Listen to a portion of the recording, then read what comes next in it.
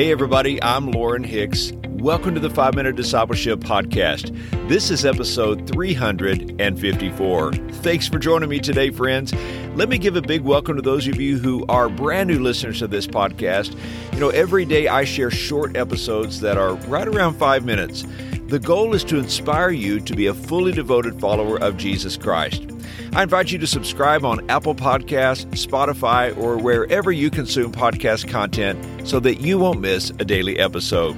You can also learn more at my website, 5minutediscipleship.com. Today on the podcast, we are talking about praying for revival.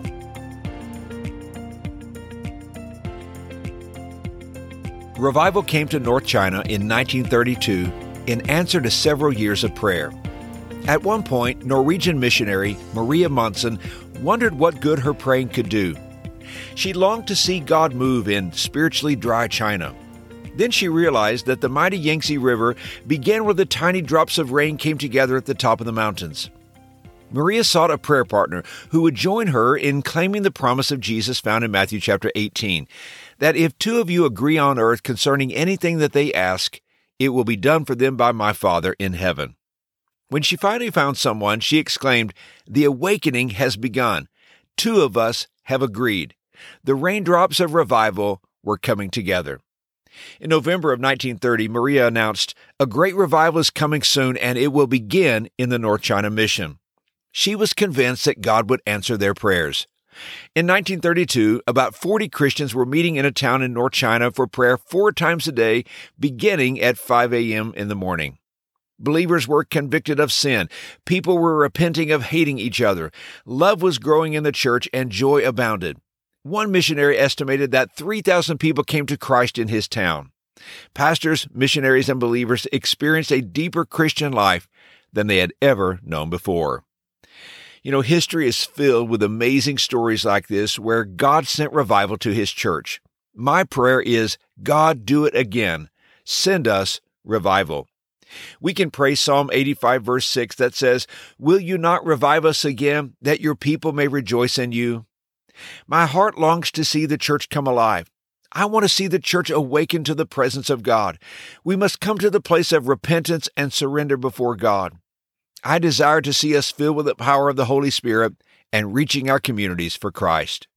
There are many definitions of revival, but I like this one by author James Packer. He wrote, "Revival is the visitation of God which brings to life Christians who have been sleeping and restores a deep sense of God's presence and holiness. It brings sense of sin and a profound exercise of heart in repentance, praise, and love with an evangelistic outflow." Wouldn't it be wonderful to see this kind of revival among believers? In the Old Testament, God promised revival to His people if they would meet some conditions.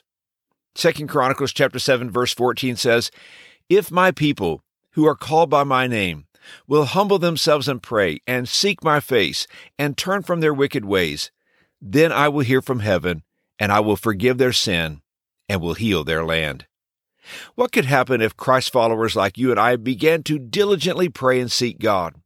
What could happen if we asked God to revive His church and to let it begin with us? What could happen if the church came together in unity of purpose and mission? Not only would the fire of our faith be reignited, but we would commit ourselves to God's call to evangelize our communities and the world. And while we long to see revival in our churches, we must recognize what a church is. A church is not a building or even an organization. A church is a community of people. The church is you, and the church is me. We cannot pray and expect for revival apart from us. Let our prayer be, God, send revival, and let it begin in my life and in my family. Let it spread to others around us. As we study revivals that have occurred throughout history, we learn there are several signs that accompany a true revival. Revival always begins with believers seeking God in prayer, and revivals are accompanied by faithful Bible preaching, repentance of sins, unity of believers, and a commitment to evangelism. Psalm chapter 80, verses 18 and 19 says, "Revive us, and we will call on your name. Restore us, Lord God Almighty. Make your face shine on us, that we may be saved." And here's today's challenge. Would you set aside some time today to pray for revival? Ask God for spiritual renewal in your life and in the lives of your family members. Then ask God to bring revival to your church and your community. Let's believe that He will do it. Hey, thanks again for joining me for today's episode. If you're enjoying this podcast, would you take a minute and hit the share button on your podcast app and share it on social media? Let's invite others to join us on this discipleship journey.